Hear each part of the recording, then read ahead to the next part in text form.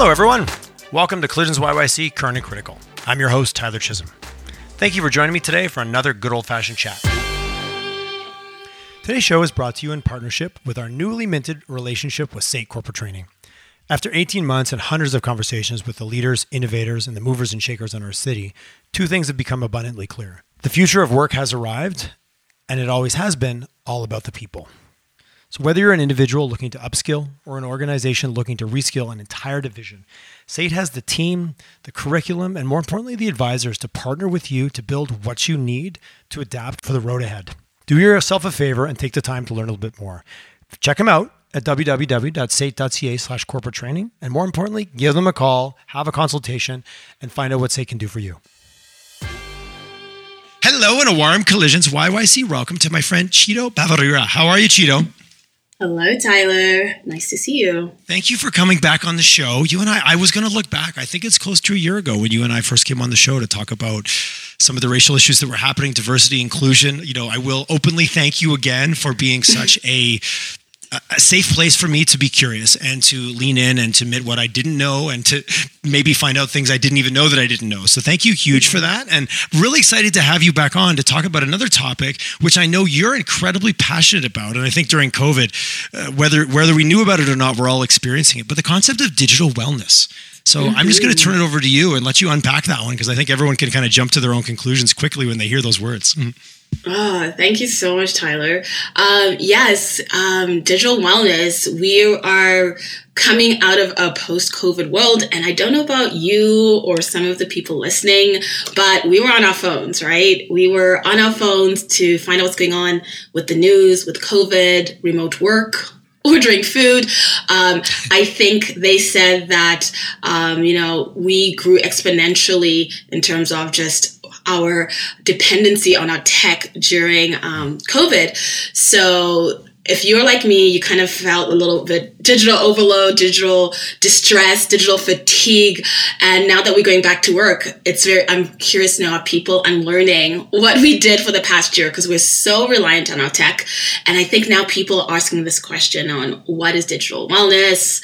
What is this thing? And I think just as we take care of our bodies, our nutrition, another pillar that people need to be mindful of is taking care of our digital wellness, because we are on our tech just as much as we sleep now, more than we eat. And I think now we're getting aware of maybe some bad tech habits. So I'm hoping this is something that people are talking about and wanting to learn more about. I think I love what you said. You know, are we unlearning? And you know, now that the world is slowly shifting, as this will air in a few weeks, but we're sitting in the middle of a lockdown across the country, whether you're in Ontario, the Maritimes, as we talked about earlier, or in Alberta. Are we unlearning? I think one of the challenges as well, not only has it become a means to an end in terms of functioning in our life, I'm going to be bold to say a lot of these platforms are very well designed to actually be chemically addictive to your brain. Like, there is a thing where it goes beyond learning and unlearning. There's an addictive process to that little tiny drip of dopamine we get when we get a like or a click or see a photo or watch a funny bear in a hammock video that someone sent me yesterday, which was quite hilarious. I have to admit, it was quite funny. But to your point, if we're not aware that it might be a problem or that it's actually, let me rephrase that. Is it causing detriment in our life that we're not even aware of versus saying, is it a problem? I think there's a lot of steps to that. So from your perspective, this is something you've gone down the road of, not only something you believe and you're passionate about, but you've done some formalized learning around to be able to guide people through this. Is that correct? Yes, I stumbled onto this certification. It was the first of its kind with the Digital Wellness Institute, and it was a Digital Wellness Certificate. And it looks through these 7 pillars of digital wellness. And it goes from productivity, environment. We look at our role in wellness in terms of communication. We'll go into physical health, mental health, even quantified health, which is this, we're using a lot of our tech to take care of our health, and even just our digital citizenship. How do we advocate for ourselves as more of our life and information on tech? So I was really lucky to be one of the first people to get well versed in digital wellness. And when I say digital wellness, what it means is the optimum state of health and wellness while using our tech. So that can look different for you and I. So I'm not going to say this is what you need to do, but it's what is your optimum state of wellness as you're mindfully using your tech every day. Because we're not here to demonize tech.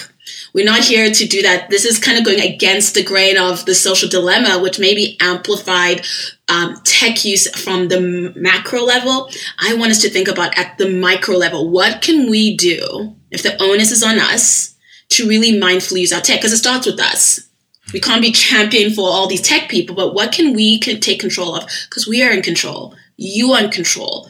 And how do we get control of our tech? Because it's not going anywhere. If anything, it's going to be very much part of our lives. So I like your comparison to the social dilemma, where I think, and also let's be honest, it makes for good TV. They very vilified it. And, if you're not paying for the product, you are the product. I think I've heard that repeated by like 30 people in my circle. Hey, did you see the social dilemma? And the next thing they say is that line. Yeah. It was good content because it was repeatable. It was impactful. It was the kind of the boogeyman style a little bit, like, oh, there's a demon here. We can put a face to it, but we don't really know. I really like what you said. As someone who's spent a lot of time in health and wellness, there's always like, what's the magic answer? What should I do? It's like, well, let's talk about what your goals are and what works for you. That individualization, I think also, as humans, sometimes we're like, well, jump to the end. Just give me the answer. But you're right. Someone might, I've had friends say to me, like, I'm doing, Sunday free phone. And I'm like, I would think about it and go, I'm not doing that. But on Sunday, I don't have a problem putting my phone down. So just identifying, you hear strategies. So I guess from a digital wellness perspective, I would assume the first step is really taking a good look at yourself and going, where do I think this is adding or detracting value? Like, what's a bit of the formula that you would start with as an individual who's now all of a sudden is perked up in their chair listening to this podcast going, do I have a quote unquote problem? And I don't even know if that's the right terminology. Great question. And I've actually broken it down to these 3 simple containers. I think people will help compartmentalize this. I look it down to looking at your digital habits, looking at your digital boundaries, and digital distancing. Okay. So when you talk about habits, I love James Clear because he teaches us about habit stacking. And this is where we look at our beliefs and behaviors. Because it's maybe a busy mom can't be off their tech on Sunday nights, right? Because maybe they're planning, maybe that's a work day and that's fine. But you got to look at your digital habits and what works. I don't check social medias on weekend. That's my boundary because I'm not on Clubhouse. That is my time to refuel. So that's my habits. So look at your habits, your boundaries, your tech vices, and don't be ashamed of them. Just know yourself. The next element, just to be clear, James Clear, he wrote Atomic. Is that Atomic Habits? Yes. Okay, yes. Yeah, that's what I thought. I haven't read it. I have a few friends recommend it, but yeah, I always want. So if anybody's making your quick book list, I've heard good things about that book. Actually. Mm-hmm. And when I say habits, I look at it internal, external, and cost. Like internal, how does it make you feel? Look at your mindset because there's shame that comes with it. So look at the internal feelings. Look at the external, and Amir Ayal talks about triggers. Like what triggers you? So when my brain is trying to focus on work, what does it do? It looks for a distraction. I pick up to look at Instagram. I know my triggers. I know when I want to look at Instagram because I don't want to finish this last proposal because my brain is saving me because our brain is wired to protect us from working hard and even thinking for long hours. Our brain is saying you need to break. So what do we do? How have we coached ourselves to recover is by looking at social media. So that's what social media, the digital space is not the enemy. It's how we behave to it. It's what we have done to it. So let's be mindful of that. Your brain is protecting you when you're trying to grab something because your brain's saying rest. And what do? We don't rest. So look at your habits. You're right, because the illusion of looking to social media, like I need that little break, but it's actually not a break. So it's not actually getting your brain is craving something. It's learned that because of the dopamine and the hormonal response I get potentially from seeing a like, it feels like a break, but it's actually not, which then contributes to that longer fatigue. Okay, that's it. I like that frame. That's interesting to think about it that way. The next pillar is your digital boundaries. And this is what I like workplace cultures to really think about. We're working at home, so boundaries are blurred. So Tyler, you have a team. So things you should be thinking about, it's like, wow, we are blurring. If I know that my staff don't have good digital habits, you got to be thinking of how do we make these what we call invisible fences? How do we make them protected that they feel like they can work efficiently? So a visible fence may be a communication charter, an agreed saying, hey, we don't expect you to email us after 5 o'clock. You can write your email, but don't send it until 9 a.m. That's something I do to my clients. They'll never, unless it's an urgent communication, they'll never get an email from me after 5. I will never do that to a client because what am I doing? I'm getting them to feel like they need to check their emails. That is something that I consciously have in my business, that no one, unless it's urgent and important, will get a late email. That's a cultural thing because we want people to go to bed knowing there's not an email to check. at 11 o'clock. I like that you said urgent and important, because those two things, that's another podcast of urgent versus important and how we blur those lines these days. I like how you quantified both. I have a time hack for that. Can we come back and close that loop? We can, yes, please. I love circling back. That's my favorite. That's my favorite kind of conversation. Urban versus noted. So communication charters, like you should put a communication charter of how do we communicate as a team? How do we get people to feel that they don't have to be what we call always on culture? Always on culture means I always have to be online. We pick up our phones 96 times a day. People at work check emails 200 times a day. That is a lot of times. I don't want my team to be focusing on the wrong thing like emails. That's not what I'm trying to pay people to do with their time, is to email. How can we make these invisible fences that people feel like they are working for the role they are in and not these administrative things? So invisible fences protect you. Something like putting my phone away in my drawer when I'm working. When I do my, okay, I'm going to tell you the productivity thing. I do my urgent, my important, not urgent, urgent and important. So when I'm doing my level 10, urgent and important, phone is away. I'm in what we call deep work, which is another great book. I've forgotten the author, Cal Newport. Deep work, very good. And when we're in deep work, when I'm writing a proposal, I'm doing a really high deliverable for Tyler's team, I know that I'm in level 10. I'll put a post-it sticker on my computer so, my partner, your roommate knows that I'm in deep work mode. Your children, even putting a party hat. They do this with kids. When they're in deep work, you can have your kids put a party hat saying, oh, you're in deep work, no distraction. When mommy's wearing this hat, mommy's in deep work mode. Wait until mommy takes the hat off. This is how you can have your family and people around you know this is deep work mode. I really don't want any distractions.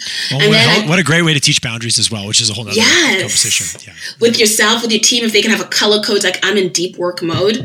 And then when you're in 50%, you're doing important tasks, but they're not urgent.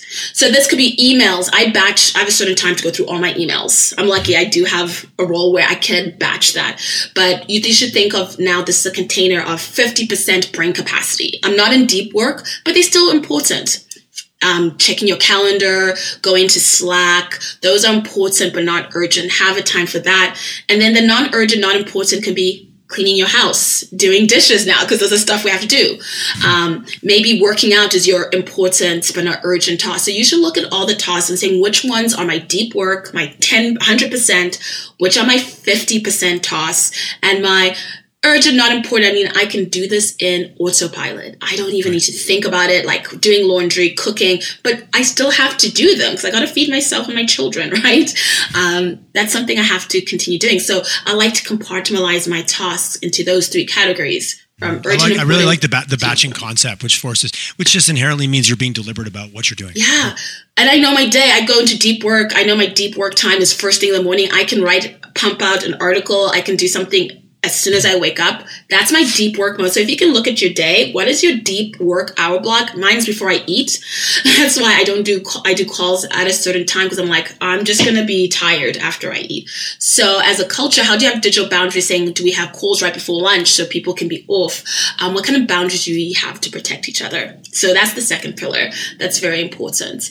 The next thing is digital distancing. It's not important for us just not to be on our tech, because I think we've gotten a culture where we don't know how not to be on. So how do I now foster things to be more analog? Like just even not having your phone as your alarm clock. Now we're bringing back the analog phone because we don't want to look at a screen. We don't want to now be like, I'm looking at my phone. Notifications. Someone texted me. Someone commented in my post. And then what happens? We feel like we have to respond. So it's not enough to have digital habits or boundaries. The most important thing is that you have ways to actually enjoy not being on.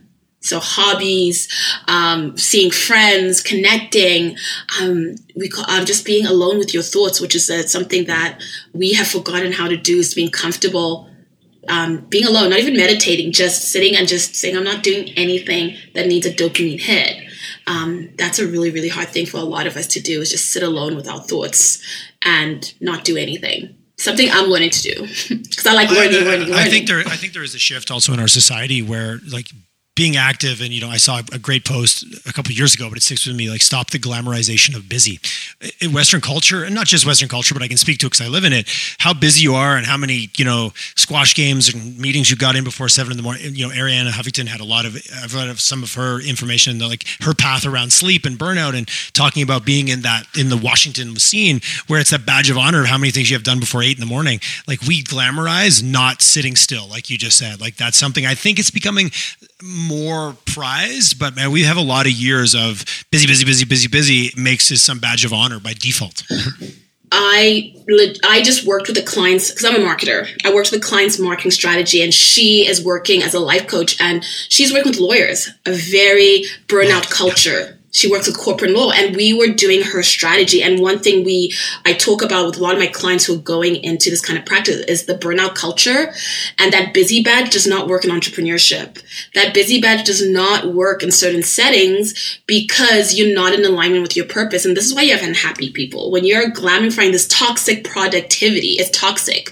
Let's burn ourselves, or I built this many hours, so-and-so is up until 6 a.m. doing this report. As a company, as a workplace culture, you should not want that. You should not have your people like dying for you and, detriment to their personal health, their family, to work for you. That is not a culture, I think, that's going to be in alignment in future. With Zers coming, millennials, that culture is going to be very obsolete. And I think the people who are going to do well in terms of hiring people and retaining are people who are going to say that's not part of our culture. That's why digital wellness is going to be such a pivotal piece in people's workplace culture, because people are not going to care about money. They're going to care about lifestyle, especially because I'm working at home.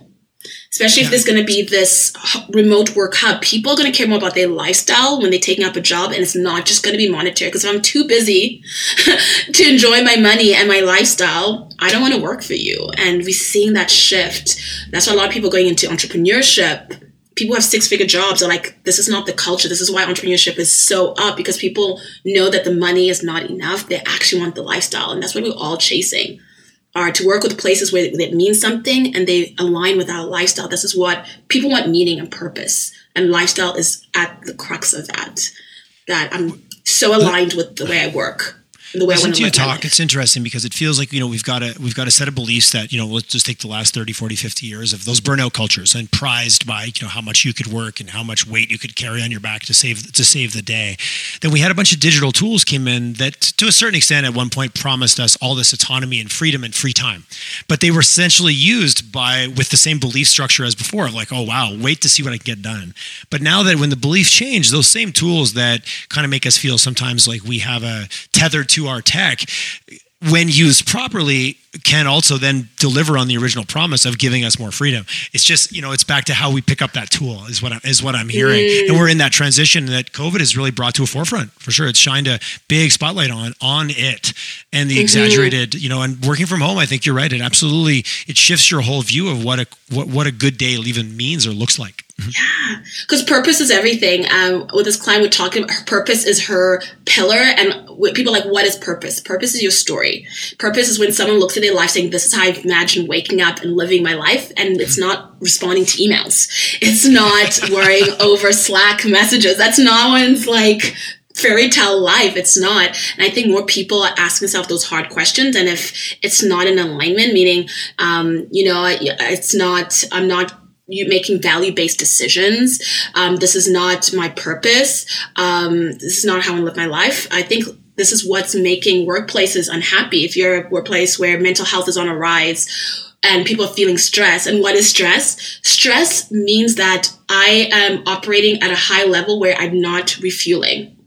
Meaning if your workplace are stress, meaning you have not done a good job of having a plan to refuel. We can all operate at a stress and it's feeling like you don't have enough resources to refuel yourself. That's what stress is. You can't operate at a high level of stress. We can all have stress, but we can't be up here all the time. We have to have a way to come down and refuel, and people don't have that curve. You're not thinking about, great, we just did a great project. My team delivered on this amazing thing. How am I refueling them? How am I getting them back at 100? And one of the best activities I heard was Brene Brown, and she was talking about communication with partner. It's saying to somebody saying, hey, I'm stressed. Instead of saying, hey, I'm stressed, you ask them, what level of stress are you? I'm at an 80 and I need you to top up a 20 for me. To your partner, to your colleague, hey, I'm at 100. I need someone to top up my stress levels. I'm at a 50 right now. You need to be the next 50 for me because I'm so stressed. And I think we need to stop just saying stressed, but asking, how can I refuel you? What does refueling you look like? Does that mean a break, feeding the kids? I'll do bedtime. I will do the research for this project. When people saying stress, we should be saying, how do I refuel them? How do I make them come down and refuel themselves? I really like the concept of, the lost language. It's like, how are you? I'm good. Well, I'm curious, by good, what do you mean? It's no different when you hear the word stress, because you say stress, I have an immediate definition that might just be today's definition. You have your definition, but going, well, what do you mean? How can we top that up? Or how can I help you? Or how can we offset? Hey, how can I take some of that? Not letting it just be the word that floats around with an implied meaning of actually taking the time to unpack it in a respectful way. I really like that. So much of our language is lost in what I think it means versus what you meant when you said it. But that takes a lot of, you also need an environment of safety, psychological safety, to be able to ask those questions. Absolutely. And you know what? There's a case to be made that the reason why Google and Slack are the best workplaces to work is not because of how much tech they have. It's not because of all these perks, in Silicon Valley. It's the fact that they have so much psychological safety. And what that means is that their teams feel so safe to say this is what they love and hate about the work, the environment. And that's what keeps client retention, team retention, is the psychological safety. So people are thinking, oh, my team is stressed, or I'm stressed, I need new tools, we need new Zoom, we need all these things to be connected. It's like, you need psychological safety. That is what you need. If you are having a lot of mental health sick days and stress, it's like, how can we make our workplace more safe so our team, our remote workers, can say, hey, this is the issue I have. Maybe it is your communication style. Maybe it is the feeling of needing to always be on culture. Psychological safety is the beacon of fostering workplace culture, especially in a digital wellness component. It is not how much tools can we have to be more connected. It's how safe do our team feel that they hear their concerns heard from top down, whatever way. I hate having the top down approach, but can we all say our feelings, whether it's on anti-racism is it consistent?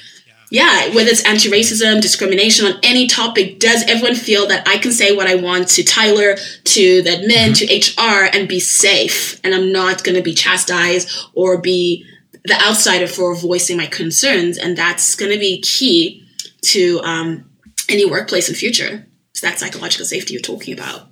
Are you seeing, obviously you started off by, hey, this is about the individual and about really owning and understanding where you are in your journey. In some of the work that you're doing around digital wellness and with the different clients you work with, from individuals to larger organizations, are you seeing, are we getting it at a disproportionate level? Like, are you seeing companies start to ask the questions and start to pose it?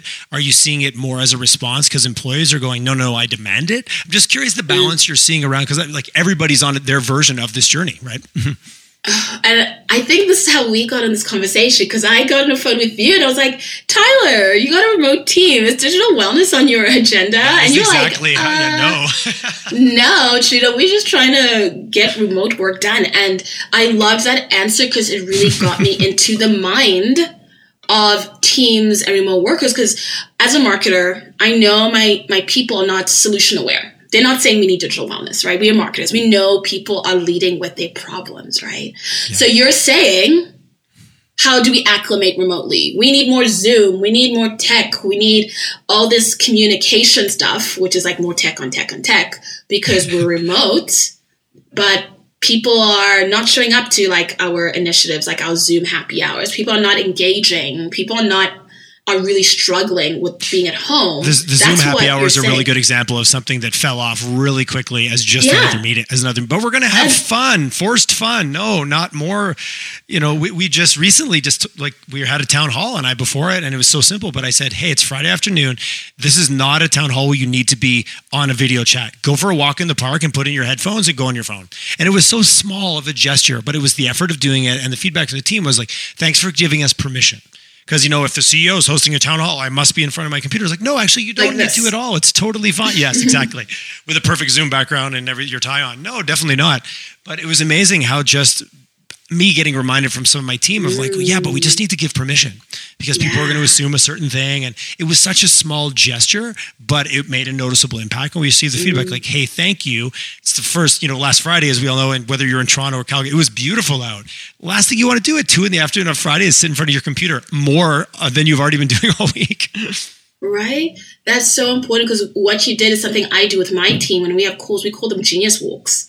When we're starting a project, and that's why I love Clubhouse, because you can have everyone in a closed room. It's all audio. We all have a notepad, a Google notepad. We all see each other's notes, and it's genius walks. That's what we call them. And we're out walking, especially in summertime. The man is like, let's go out walking. Or I had another client, she does transformational events. Everyone's going into this transformational space because we know we are changing, and she was looking at doing events, more transformational meetings. So instead of having a meeting, doing a genius walk, instead of a mentorship program or leadership program, having a dinner with mentors and actually eating, bringing like, let's eat. Everyone's going to have food. We're all going to eat our favorite food, and we're going to have a meeting over food. Thinking of ways that can bring us together and that's more relaxed. Because what happens in Zoom, we're concentrating. Zoom fatigue is because our body's tensed, our eyes are tensed. You can't look disengaged. So our body and our senses are so heightened to look more engaged than we would in a meeting. So this is why people are even more exhausted because we're like this. So even saying to your team, if you're talking, turn your Zoom on. If you're not, you can turn it off. Just give people time to relax. Because after an hour and everyone's like, I'm not talking, and I'm sitting up and my eyes are engaged for an hour, and I have to look like, you can see my face right now, but people listening can't. But someone's sitting. Right. It's totally it's so hard. By the time your eyes rest, your body rests, you're spent. And then I have to go back to work after an hour meeting of sitting upright and looking so intensely at the screen. And you wonder why people are so exhausted. Well, I just did that for an hour, and now I'm expected to do deliverables after a meeting. Of course I'm exhausted, so you got to be mindful, like, are my team away? You don't have to apologize sometimes for your stressful environment, sometimes the work, but are you giving recovery time? Are you mindful of recovery? I love the recovery time metaphor as someone who's always been into athletics my whole life. If you go and work out 8 hours a day, you'll do that for 2 days, and by day 3, you'll be injured. Like the body doesn't work that way. You talk to any athlete, food, sleep, nutrients, water. Oh yes, and I have a really good workout, but it's really intensely focused on what, provide the stimulus, but then you have to let your body recover. And in so many things, you're right. I like that analogy because you can't do it all the time. It's not sustainable. But if you want results, recovery and a good night's sleep is actually kind of one of the best solutions in health and fitness, or even weight loss for that matter. But in work, we don't give it the same level of respect. No, because what do we say to ourselves? I'm going to multitask. Multitasking is the biggest BS ever, Tyler, because the magic crystal ball to productivity, and I'm going to tell your listeners the biggest bomb of today. One thing is, multitasking is a myth, and this is why. Because it's not about how many tasks I do at the same time. It's how quick you can refocus. So if I'm sitting here, I'm typing away, I'm doing work, I'm in deep mode. My cat jumps on the table, or something happens, the wind blows, you look outside, and you look back at your computer. How fast can you recover that 5-second motion of looking away and refocus? Because it will take you up to 60 seconds to 7 minutes to refocus. It's not about productivity or how long you can take on an action. It's how fast you can recover refocusing. That is productivity. That is the silver bullet, is how fast you can refocus back to your work. Because if you have Instagram and you just been we call it doom scrolling, which is where we did a lot of that. And doom scrolling is a term we use when we binge bad news. And that's what we did all of 2020. That's doom scrolling. You just finished binging bad news. You rolled over, looked at your phone. You already feel negative because you got an email, back before Trump tweeted something, something about COVID came out. You're already in a bad mood. How hard is it for you to refocus and get back to work? So you got to think about, how do I protect my energy? How do I protect my work? How do I refocus? That is what the key to productivity is the ability to refocus quickly. I love that. And I love the concept. If you think about our bodies at a primal level, you see bad news, at some level that can ignite a fight or flight, and you have a level of cortisol that comes into your system, which is designed to get you to act a certain way. And it's typically not focusing on a productive task in front of you. So also you're battling these chemicals. I do love it. If you boil down the body to a certain extent, and we don't want to get too complicated, it is a series of hormonal responses that cause outcomes. And those are pretty ingrained in our lizard brains from X amount of years of like, oh, this is bad news, I better run away. If you're doing that during your day, your body doesn't recognize that email that was maybe slightly negative wasn't a tiger jumping out of the woods. So you get that same response. And I think we really underestimate that these little tiny drops of like minuscule amounts of hormones that move through our system, they're often driving. So we need to control what stimuluses are allowed to initiate those responses. And, a negative email is a fight or flight response, even though death is not imminent, but your body, your primal brain doesn't know the difference. Doesn't know. I'm going down another rabbit hole here, but I think it's a real thing to talk about how do you manage that. You know what you said? You said fight, flight. And you know what? Another trauma trigger that I just learned this year that no one talks about is fawn, which is another trauma trigger. Do you know that one? No, is that fight, more the... flight, fawn. Yeah, do you know that one? I wonder if you know. No, I don't. But I'm already imagining what it means, but I'm jumping to the end, so please tell me. I didn't know this, and I was like, wow, this is totally people I know. And maybe you have them in your company. I'm going to really highlight these people because these are the people who are working for you. We know the fight or flight people, but the fawn people are like, yes, Tyler, you need this? Absolutely. I'm going to get that done. What do? Instead of reacting, they're like, nothing to see here. I'm going to take care of it. The people pleasers. So I hope I'm calling out anyone listening here when they get something that's stressing them out, when they're having their boundaries taken over and they don't say no, they don't fight or flight. They just go into people pleasing. And I find that women are socialized to do that. A lot of women might be like, oh, I'm going to do it. I think maybe you had men because they had a men role. That's their role to like pick up the slack. And a fawn is another trauma reaction where they don't acknowledge fight or flight. They're like, let me just gloss over and let me just do what needs to be done. And I think you need to recognize those people in your teams because they're not doing the self-abandoning and they're not doing a good job of saying what they need.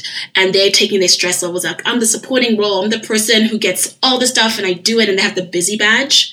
And they're proud of their busy badge. The busy badge, yes. Right? And fawn is a whole nother trauma trigger that people use a lot that I don't think is as obvious as fight or flight. It's very much the people who are the happy people who don't want to address anything. I'll fix it. Nothing to see here. That's another trauma trigger. And those are also the individuals in your company that all of a sudden come to you and they're burnt out or they resign or and you're like, what? You had no idea because everything looked quote unquote fine. Yeah. Oh, that's interesting. I had not heard that, and I wouldn't have. That my description is more like almost the freeze in place. But that's what you're doing, rather than you're just going, yeah, everything's great. Versus, the fight or flight is much more dramatic and theatrical sometimes, so it shows up. Yeah, so no one thinks about that. I think if you're going to have a space with digital wellness in mind, any clients I work with or teams, we do personality tests like Myers-Briggs and Enneagram are the thing. Do you do an Enneagrams? I have not. I have had a few friends send it to me. I have not done it formally. No. No, this is a team thing. It's so interesting because what makes Enneagrams really interesting because it's how people respond to stuff. So I'm an 8. I'm a challenger. So if you have me on my team, you're like Cheetos, one of the people who are going to be championing for something. So I think of Emily, who's on your team. I think she must be a challenger because she's like social justice. She's the person who's going to be compassionate. She certainly challenges me, which is part of the cornerstone of our relationship. Right? And those are great people to have in your team. Like you should know, instead of saying, oh my God, this is the person who has resistance. I welcome the diversity of, I want somebody with all the 6 decision-making hats, which is another concept I use with teams, in that we have people in our teams who are the logical thinkers, the critical thinkers, the empathy thinkers. And when we're doing brainstorming, it's like, okay, everyone put on the black hat. I need logical answers right now.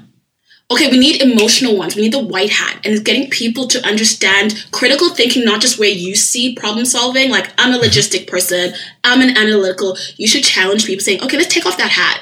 Can we all wear the same hat? Because this needs an emotional response. This needs a logical, and it helps people come out of themselves to think differently. So I love those kind of activities. Well, behavioral flexibility and the ability to kind of pull different tools off the shelf, but just the exercise and the freedom to be, because you're right. Sometimes it's a story we tell. Well, no, I'm an analytical thinker, so therefore this is my answer. Well, yes, but you are also functional and adult, and you have the ability to just sometimes hallucinate other ideas. Like, let's just for fun, let's make up what it would be like if you weren't an analytical thinker. And that possibility language and drawing people, it's also very inclusive, slightly uncomfortable, but it's all how you do it versus going, we don't need that kind of thinking right now. That's very negative and that's very closing versus trying to open up other avenues. I really like that. So what we're really talking about, back to our original conversations, it's about inclusion and belonging and then understanding the role that digital plays, but really what are our cultures? And it's like everything in our world, it just becomes more complicated. You know, like I always joke, radio did not replace newspaper, TV did not replace the first two, internet did, it just made it more complicated and more options, and Slack and Zoom and email and Teams and Google Hangouts and text and WhatsApp. It's just made it more complicated, which then as individuals, we're still the same humans kind of, you know, bouncing our way through all of these different tools. Absolutely. And you want to look at your social media, your tech as, is it giving you social capital and social support? So when I say social capital, I'm like LinkedIn. LinkedIn is a social capital. It gets you a job. Being on LinkedIn is maybe on some professional sites that is capitalizing your social presence. So that's maybe a social media tool. You're like, that makes sense, right? I'm connecting with people in my work, thought leadership, and there's social support where that's Instagram, Facebook, because that's community.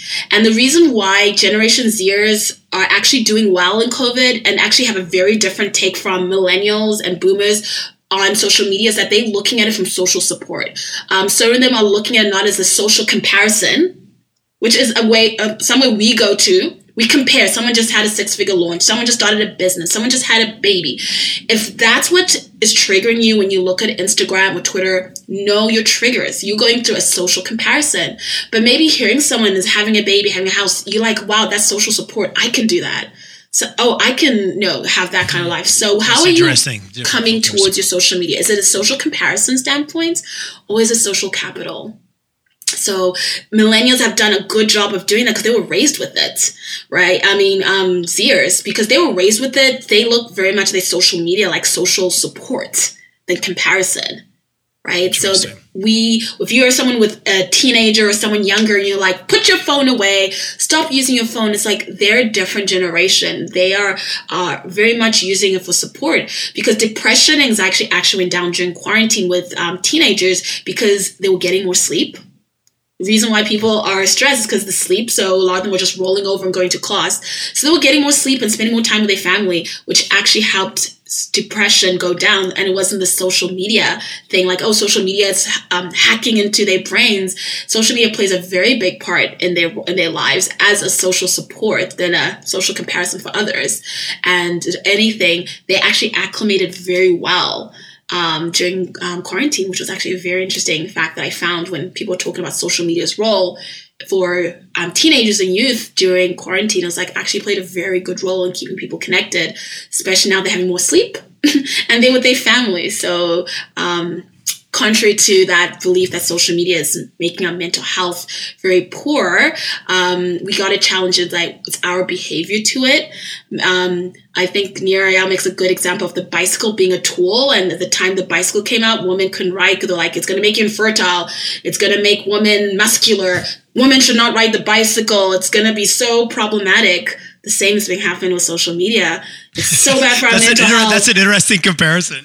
Right? Different centuries. But similar. It's the bicycle of the 1800. It's social media. It's like the bicycle. It's the doom. It's a doom. And I'm hoping that people get empowered because I want us to take our power back. And I think the stories we tell ourselves are very important. And you have the power. You just have to know yourself because if you do have an addictive personality, you're just using, if you love coffee and you do like smoking or something, you got to know, hey, I've got an addiction of personality. Social media is just another way my brain is tapping into something to distract me. And I just know my behavior. I think that's something we'll just have to reflect on a little better. Taking the time to know yourself and understanding, and you said it right from the beginning, what's your individual journey and not to compare. And I love the information you brought up about teens through COVID, because it's so easy to just vilify social media. Like you're never wrong to shit on social media, quote unquote, but at the same time, really understanding, but there's a lot of people that were probably critical of bicycles in the 1800s. That's a really interesting comparison too. Yeah. So we've left people thinking about they're being more self-aware all of a sudden. They've listened to this great episode. They're looking at their phone a little bit differently. From your perspective, I love how you like to group things, 3 steps, 4 steps. What would be the first step for someone listening to this podcast that they want to get off and maybe do something different even today or start to take stock? What would you recommend? I love to play games like, what would your ideal day look like? And I think very few times if someone paints the ideal day, it's not looking at their phone.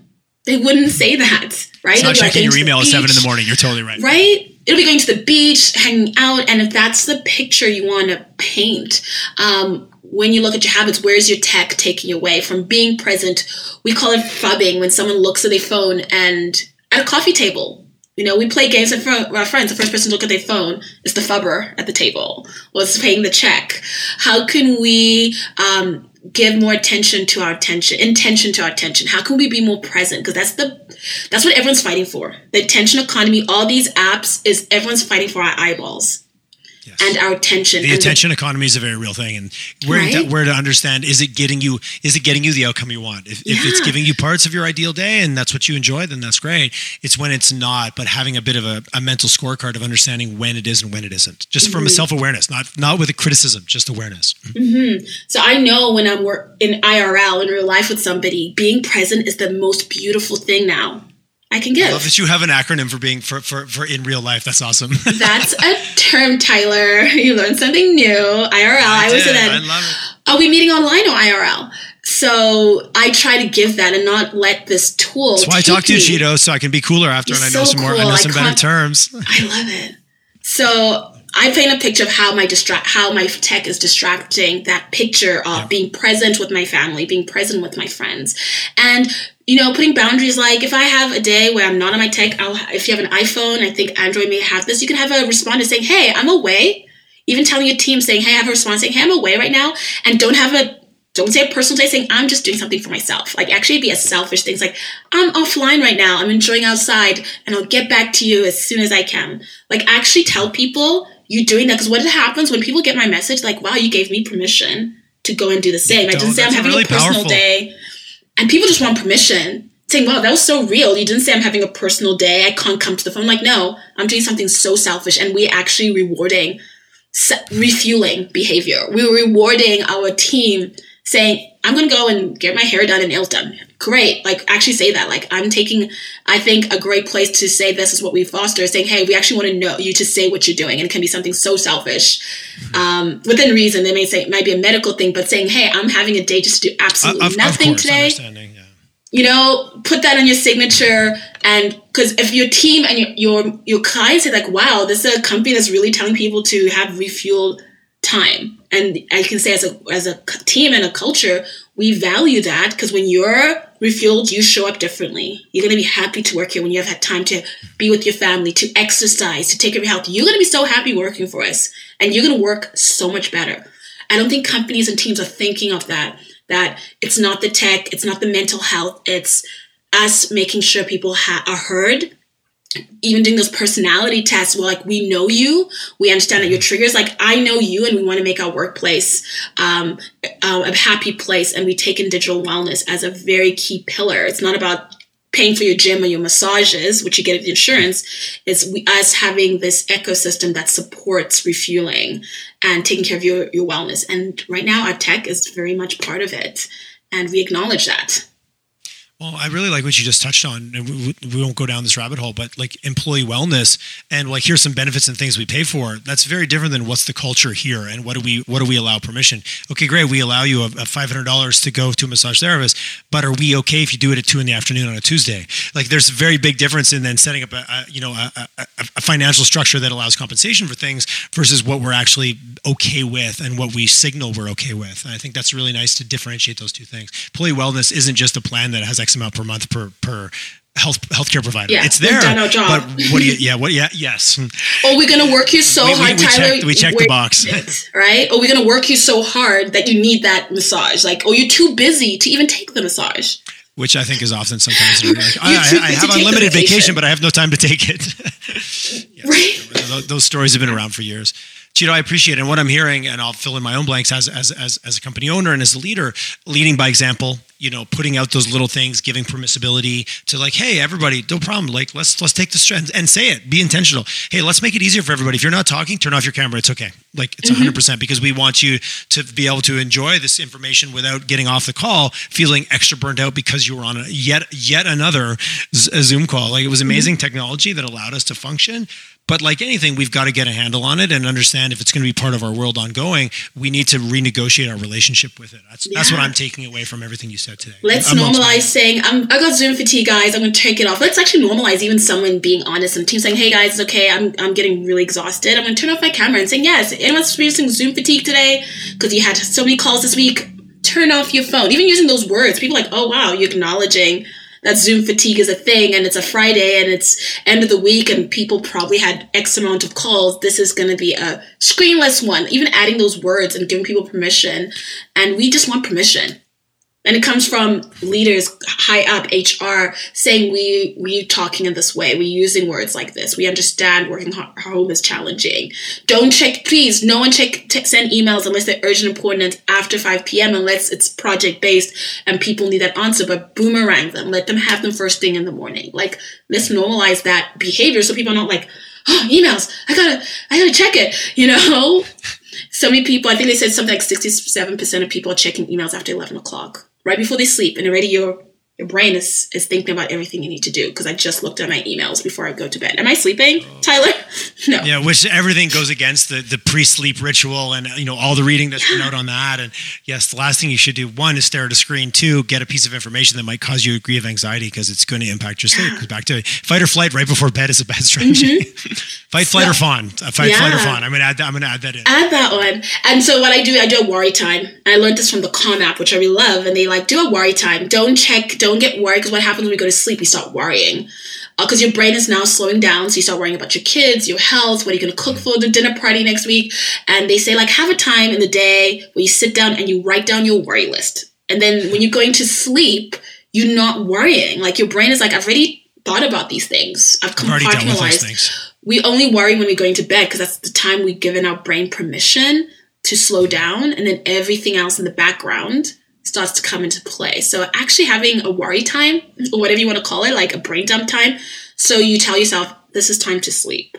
Let's shut off now. It's a really good ritual. The theme I'm taking out of everything is the ability or the need and the freedom that comes from being deliberate.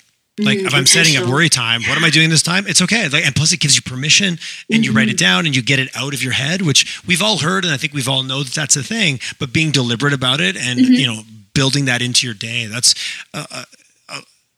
permissibility and also intent.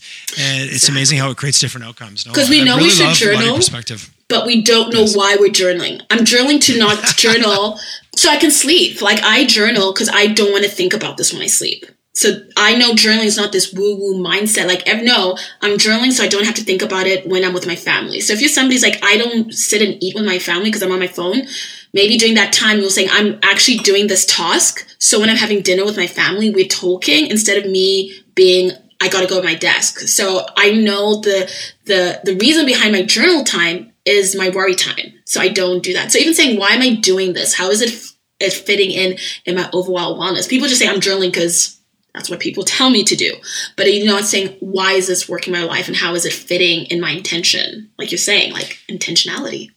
Well, I like what you said about setting the vision of what that day is. And it's so easy to should all over yourself. I should be journaling. I should put my phone down. Why? Well, actually, because it's keeping me away from my ideal state. And because I've taken the time to identify that, I now have a reference point. Because, man, you can should all over yourself all day long. And it just creates more pressure. Oh, I should, or I didn't, or I can't. But I literally love the comparing it against, is this getting me closer or further away from my ideal state? That becomes the filter versus the shoulds. Or your friend did it, so then you should do it. But it might not be anything to do with the way your brain works. Yeah, I love that. You said it so eloquently. I loved it. Cheeto, I always enjoy our conversation. You give me so much to think about. And yeah, the feeling of The ability to be better in small little incremental bites makes it so much more achievable than this overwhelming state of like some mythical perfection, which again, our society is, whether it's fitness or how you feel about yourself physically, emotionally, there's always some view of it versus actually creating your own view and being on your own TV screen of what you want to see back to you. And I think it takes a lot of discipline because the world can conspire to create that comparison. I really like the connection versus comparison in terms of how different groups use the tool. Mm-hmm. And when you compare and feel, oh, I'm not good enough versus like, oh, my friend this, and now I feel connected to them. That was a really interesting filter I hadn't put on. I'm going to look at my social media with a slightly different hue now, maybe when I do, just to test it. Be deliberate about thinking about those two. They're very different outcomes of how you're going to feel after. Absolutely. If you're looking at your Instagram feed, makes you feel a certain kind of way, you know that's you. Take it off. Take off certain people you're following. Don't look at it. If I'm not in a space where I'm like, I'm going to just, compare myself all day. If I see anything and I'm mindful of that, I'm going to make a choice saying, you know what, today's not a good day. And then some days I'm by nature, I'm going to cheer people on, and I'm looking to be a social support, not a comparison. So like intention, and just knowing your triggers. I think our life journey as humans is just to know who we are and unpack a lot of our childhood traumas. You and I had a conversation previous about identity and self-awareness. I think that's a lifelong journey. As humans, if we can do a good job of that, I think we'd just be more happier if we just understood ourselves and respected ourselves and didn't self-abandon ourselves or have codependency. We'd just be better humans. And that's what we're all trying to do, is be the best version of ourselves. And social media tech amplifies that because we have so much access now. We have so much access to compare that our great-grandparents didn't have that much comparison because they didn't have access to so much information. So that's they had their town or their village or their that one Joneses. We have millions of Joneses. Yes, right. Yes, you compare yourselves to the Joneses, and the Joneses refinance, and then all of a sudden, there's all those jokes. But you're right. We have hundreds and hundreds in our lives. Cheeto, always an inspiring conversation. What's the best way for people to get a hold of you? I encourage anyone to reach out. I love our conversations. They're the best. I love it.